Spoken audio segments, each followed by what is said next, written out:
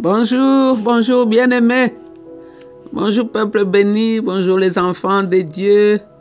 Bonjour les co-héritières et les co-héritiers de Jésus-Christ. C'est un nouveau jour, un nouveau matin. C'est un nouveau départ, le compte à rebours est remis à zéro. C'est un jour qui n'avait jamais existé, mais que Dieu connaissait parce qu'il connaît la fin d'une chose avant son commencement. Nous sommes là, le Seigneur a renouvelé son souffle. Nous grandissons dans notre relation comme enfants, comme fils et filles. Nous sommes les enfants de Dieu. Nous nous sommes réveillés ce matin en Jésus-Christ, enracinés, édifiés en Christ, pour démontrer la gloire de Dieu sur la terre. Nous continuons la méditation, nous sommes toujours dans Matthieu. Aujourd'hui, nous commençons le nouveau chapitre, c'est le chapitre 19. Et ça commence avec un enseignement sur le divorce. Ça, c'est quelque chose de sérieux. Je vais lire la parole de Dieu. Quand Jésus eut achevé ses instructions, il quitta la Galilée et se rendit dans la partie de la Judée qui se trouve de l'autre côté de la rivière, le Jourdain. Des grandes foules l'y suivirent et il guérit leurs malades. Quelques pharisiens s'approchèrent de lui pour lui tendre un piège. Ils lui demandèrent: « Notre loi permet-elle à un homme de renvoyer sa femme pour n'importe quelle raison ?» Jésus répondit: « N'avez-vous pas lu ce que déclare l'Écriture? Au commencement, le Créateur les fit hommes et femmes. Puis il dit: à cause de cela, l'homme quittera son père et sa mère pour s'attacher à sa femme, et les deux deviendront un seul être. Ainsi, ils ne sont pas deux, mais un seul être. Que l'homme ne sépare donc pas ce que Dieu a uni. » Les pharisiens lui demandèrent: « Pourquoi donc Moïse a-t-il commandé à l'homme de donner une lettre de divorce à sa femme pour la renvoyer ?» Jésus répondit: « Moïse vous a permis de renvoyer vos femmes parce que vous avez le cœur dur. Mais au commencement, il n'en était pas ainsi. Je vous le déclare, si un homme renvoie sa femme alors qu'elle n'a pas été infidèle et se marie à une autre, il commet un adultère. » Wow. Ça, c'est la parole de Dieu. Et ça, c'est le Créateur de l'univers qui est en train de parler, de donner les instructions ici. C'est Jésus lui-même, ce n'est pas Paul, ce n'est pas quelqu'un qui a interprété, c'est le Seigneur de gloire. Alors, nous allons voir ensemble qu'est-ce que le Saint-Esprit veut nous enseigner, toi et moi. Qu'est-ce qu'il veut que nous puissions comprendre sur ce sujet. Matthieu 5, 32 en avait déjà parlé. Matthieu avait parlé des divorces, on en avait parlé. Dans l'interprétation de la Bible, la loi de l'interprétation biblique, il y a une loi qui dit, la loi de la répétition. Cette loi nous dit que quand un sujet est répété plusieurs fois dans la Bible, cela démontre son importance. Ici, dans Matthieu, on parle déjà 2 fois, on répète cette histoire sur les divorces. Alors nous allons voir un peu qu'est-ce que le Seigneur veut que toi et moi, nous puissions retenir. Ici, c'est concernant le mariage et le divorce. On a vu, depuis qu'on a commencé le chapitre 18, Jésus est en train de rentrer à Jérusalem pour aller mourir. Et sur son passage, il est en train d'installer, de mettre le point sur les i, d'enseigner, de corriger certaines histoires ici. On nous dit qu'il avait achevé ses instructions et il quitta la Galilée pour se rendre à la partie de la Judée. Donc ici, nous pouvons dire qu'après avoir complété son ministère en Galilée, le Seigneur se tourna dans la partie de la Judée qui se trouve de l'autre côté de la rivière. Matthieu ici nous parle d'un endroit appelé comme région de Judée au-delà du Jourdain. On ne donne pas vraiment beaucoup de détails.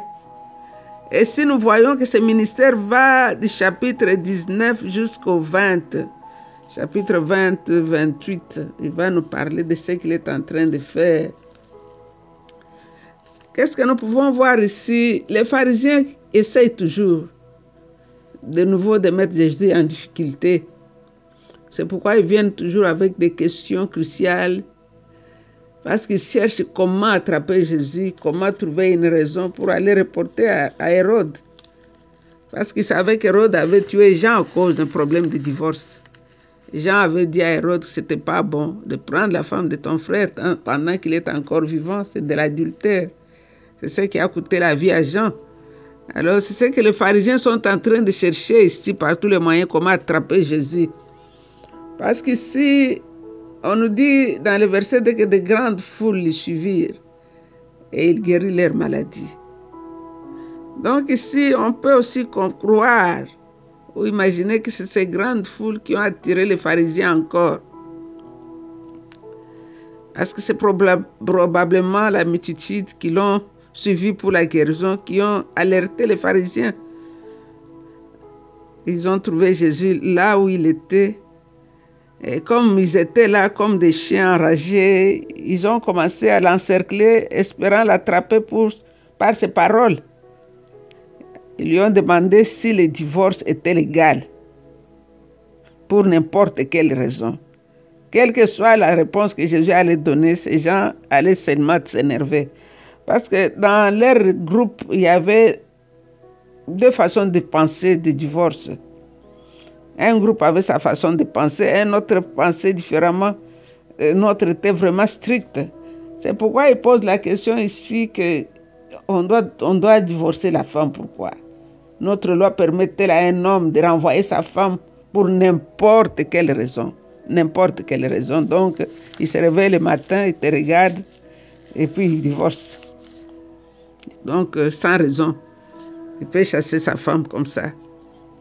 Nous l'avons vu, une jeune fille comprend bien chez ses parents, quelque temps après. Il y a des mariages qui ont duré que 2 jours. L'autre même dans la nuit, même à l'hôtel, les jours même de noces, le monsieur se réveille le matin, il n'en veut plus. Et c'est le divorce. Aucune raison. Il ne veut seulement pas. Il a eu ce qu'il voulait, c'est tout. Il a déviergé la jeune fille et puis c'est fini. Il divorce. Alors ces gens demandent au Seigneur si c'était bon ou pas. Mais nous savons que Jésus, souvent, il répond de questions par des questions. Parce qu'il leur a aussi posé la question, il a demandé aux pharisiens ce que Moïse avait dit concernant le divorce. Il dit, n'avez-vous pas lu ce que déclarent les Écritures? Il dit, au commencement, le Créateur, lui, dans la pensée de Dieu, il n'y avait pas de divorce. Dieu les avait créés, hommes et femmes. Mais c'est à cause de la dureté, de la méchanceté du cœur que Moïse, peut-être pour protéger la femme, a dit, ok, écris-lui une lettre, comme ça il pourra se justifier. Le Seigneur explique que depuis l'origine, l'intention de Dieu était qu'un homme puisse avoir qu'une seule femme pour toute sa vie. C'est pourquoi il les avait créés hommes et femmes. Hommes et femmes devenaient une seule chair. Ce n'est pas 2 hommes avec une femme, ce n'est pas 2 femmes avec un homme, c'est un homme avec une femme devenait une seule chair. La relation maritale devra être plus grande, même plus importante que la relation parentale. Parce qu'entre parents et enfants, le Seigneur vous dit que l'homme va quitter son père. Donc, il y a eu un temps où la femme, la maman va se séparer de son enfant. Ça, c'est biblique et c'est approuvé par Dieu. Mais la relation maritale n'était pas faite pour être rompue quelque part, quelle que soit la raison. Il avait aussi dit que le mariage est une union de 2 personnes. Dieu avait une idée que cette union divine ne pourra jamais être brisée par aucun décret humain. Dieu n'a jamais voulu de divorce. Mais c'est l'homme, avec sa méchanceté, son égoïsme, son manque de pardon. Nous avons vu hier comment le Seigneur a parlé du pardon. Donc c'est le manque de pardon, le manque de la désobéissance à la parole de Dieu que nous voyons aujourd'hui des divorces partout aujourd'hui, les gens ne font que divorcer pour des raisons qui ne sont même pas des raisons. Les pharisiens ici dans le verset 7, on court un peu le verset 7, quand le Seigneur a dit, ils ne sont pas, l'homme et la femme ne sont plus deux, mais un seul être. Que l'homme ne sépare donc pas ce que Dieu a uni, que l'homme ne sépare pas, c'est-à-dire qu'il n'y a pas une loi. Ce n'est pas la cour, ce n'est pas les juges, que l'homme n'écrit pas une lettre. C'est-à-dire la lettre de divorce devant Dieu est illégale. Les pharisiens lui demandèrent pourquoi donc Moïse a-t-il commandé à l'homme de donner une lettre de divorce à sa femme pour la renvoyer. Ici, les pharisiens pensaient qu'ils allaient attraper le Seigneur. Ici, ils allaient montrer au Seigneur que tu as fait la contradiction. Quand nous comparons ce qui s'est passé dans l'Ancien Testament, Moïse avait dit qu'on pouvait donner une lettre. Moïse avait commandé à l'homme de donner une lettre. Un homme pouvait seulement donner à sa femme une lettre et la chasser de sa maison. C'est ce que Deutéronome 24, 1 à 4 disait. Ces documents écrits protégeaient les droits de la femme, mais ne justifiaient pas le divorce. Il accordait à la femme certains droits, notamment celui de se remarier. C'était à cause de la méchanceté, de la dureté du cœur de l'homme que Moïse avait accepté qu'on écrive quand même une lettre à la femme. Ici, nous voyons aussi que le Seigneur accepte que Moïse avait permis le divorce, non seulement, mais ce n'était pas seulement pour approuver le divorce, parce que même malgré ça, ce n'est pas la volonté de Dieu. On dit ici que c'est à cause de la dureté de votre cœur. La volonté de Dieu était qu'il n'y ait jamais le divorce. Jamais le divorce. Le divorce, c'est comme si on sépare, on coupe quelqu'un en deux. Parce que la femme et l'homme sont devenus une seule chair. Accepter le divorce, c'est prendre cet homme coupé en deux, prendre la femme aussi coupée en deux. Le divorce, c'est pire qu'un cancer. Il y a des hommes et des femmes qui ne se sont jamais remises après leur divorce. Il a essayé de changer plusieurs femmes, mais il ne trouve toujours pas la femme. Parce que sa femme, c'est celle-là qu'il avait divorcée. Et le verset 9, il nous dit, je vous le déclare, si un homme renvoie sa femme alors qu'elle n'a pas été infidèle et se marie avec une autre, il commet un adultère. Ainsi le Seigneur, avec une seule condition permise, il dit l'infidélité. Il dit, à cause de l'infidélité, un homme peut divorcer sa femme et marier une autre. Ça, c'est même la femme aussi. C'est ce que Paul nous a dit dans 1 Corinthiens 7, 10. Tu conçois de vivre avec un mari païen, parce que si un homme va coucher avec les femmes dehors, c'est un païen. Si une femme va tromper son mari, aller avec des autres hommes dehors, c'est une païenne. Alors dans ces conditions, l'un et l'autre peuvent se séparer. C'est ce que Paul a dit, mais s'ils veulent rester ensemble, ils peuvent rester. Parce que ainsi le Seigneur, avec une seule condition permise, il a dit l'infidélité. Sinon, un homme peut divorcer de sa femme à cause de l'infidélité. Et il peut marier quelqu'un d'autre. Mais sinon, il va commettre l'adultère s'il renvoie sa femme sans raison valable. Le Seigneur nous dit ici que si le divorce avait été obtenu à cause de l'adultère, celui qui est innocent peut se remarier. Sinon, le divorce n'aura servi à rien. Donc, on va continuer demain. C'est une question vraiment très complexe et fragile. Mais vu que le Seigneur nous avait parlé du pardon, nous avons parlé du pardon il y a quelques jours. Dans le pardon, ça c'est une parenthèse, dans le pardon, nous avons vu les 3 étapes de démarche à faire. J'ai vu des gens qui ont commis de grosses erreurs avec des enseignements qui n'étaient pas bibliques. Quelqu'un te dit non, comme ton mari a pris une autre femme, va demander pardon à cette femme-là. Non, c'est pas ça le pardon biblique. Le pardon biblique, c'est toi-même dans ton cœur, tu as pardonné la personne, tu as libéré, tu pries pour la personne, qu'elle reconnaisse sa faute. Cette femme-là dehors n'a pas reconnu sa faute, tu vas lui demander pardon, c'est-à-dire que tu as officialisé ce qu'elle est en train de faire. Mais si toi tu l'as libérée et tu pries pour que le Seigneur l'éclaire aussi, pour qu'elle quitte cette vie de péché, les jours où elle va se repentir, tu vas la conduire au Seigneur, tu auras gagné une âme. Donc, ce sont de dire aux gens qu'il faut aller demander pardon à la concubine de ton mari. Ça, ce n'est pas de la Bible. Ça a créé beaucoup de confusion. Les gens se sont trouvés en dehors de leur foyer et la femme impudique est rentrée dans leur foyer, restée avec son mari parce qu'elle avait été mal conseillée. Nous allons prier. Le Seigneur nous a parlé de ces divorces et des conséquences des divorces, de mariage. Le mariage, c'est quelque chose de beau. Quand il y a l'amour, quand il y a la joie, la paix, les enfants se retrouvent, les enfants sont épanouis. Mais quand l'esprit de divorce commence à frapper à la porte, tout le monde est malheureux, tout le monde est misérable. L'homme est misérable, la femme est misérable, les enfants sont misérables.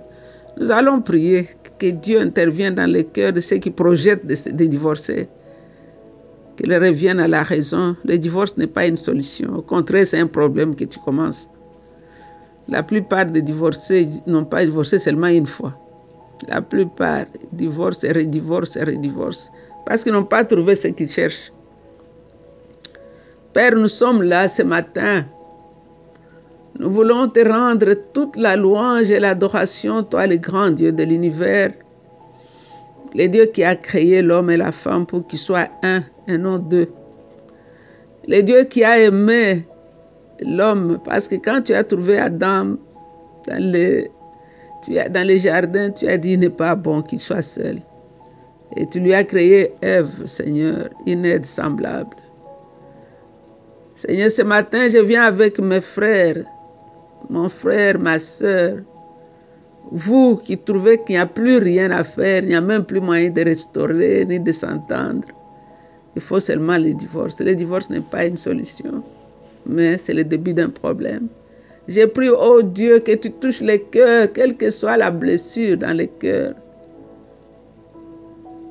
Que l'esprit de pardon couvre leurs blessures. Qu'ils reviennent vers toi qui peux refaire toutes choses. Toi qui peux parfaire toutes choses, Seigneur. Que tu leur donnes encore l'amour qu'ils avaient les premiers jours quand ils se sont vus. Que cet amour revienne dans leur cœur, cette joie revienne dans leur cœur. À cause de toi, Seigneur.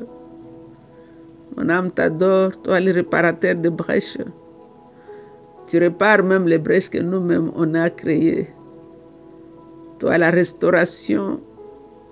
Toi qui es venu nous réconcilier avec le Père, Seigneur, réconcilie ce couple. Réconcilie cet homme avec cette femme. Réconcilie, Seigneur, cette famille qui est brisée. Réconcilie. Sois béni, Roi glorieux. Sois béni, Maître des temps et des circonstances. Sois béni, toi, le Roi des rois et le Seigneur des seigneurs. Sois béni, toi, le parfum de grande valeur. C'est toi, Jésus, le parfum qui a été fait selon l'art du parfumeur. Nous t'adorons, Seigneur. Tu es mort, Seigneur. Tu es ressuscité, tu reviens bientôt dans la gloire. Dans cette semaine que nous appelons la semaine sainte, la semaine où on se prépare à la mort et à ta résurrection, que tous ceux qui étaient morts, l'amour qui était mort dans le cœur de tes enfants ressuscite. Seigneur, que les écailles tombent, que cet homme commence à aimer encore cette femme plus que jamais et que cette femme aime encore son mari. Sois adoré, toi l'incomparable et l'incommensurable. Seigneur, nous t'avons ainsi prié. Dans le nom de Jésus, nous disons Amen, Amen, Amen. C'est encore une fois votre servante, Maman Jeanne. Je vous aime de tout mon cœur et je vous embrasse très très fort. Vous êtes bénis, restez bénis. Bye bye.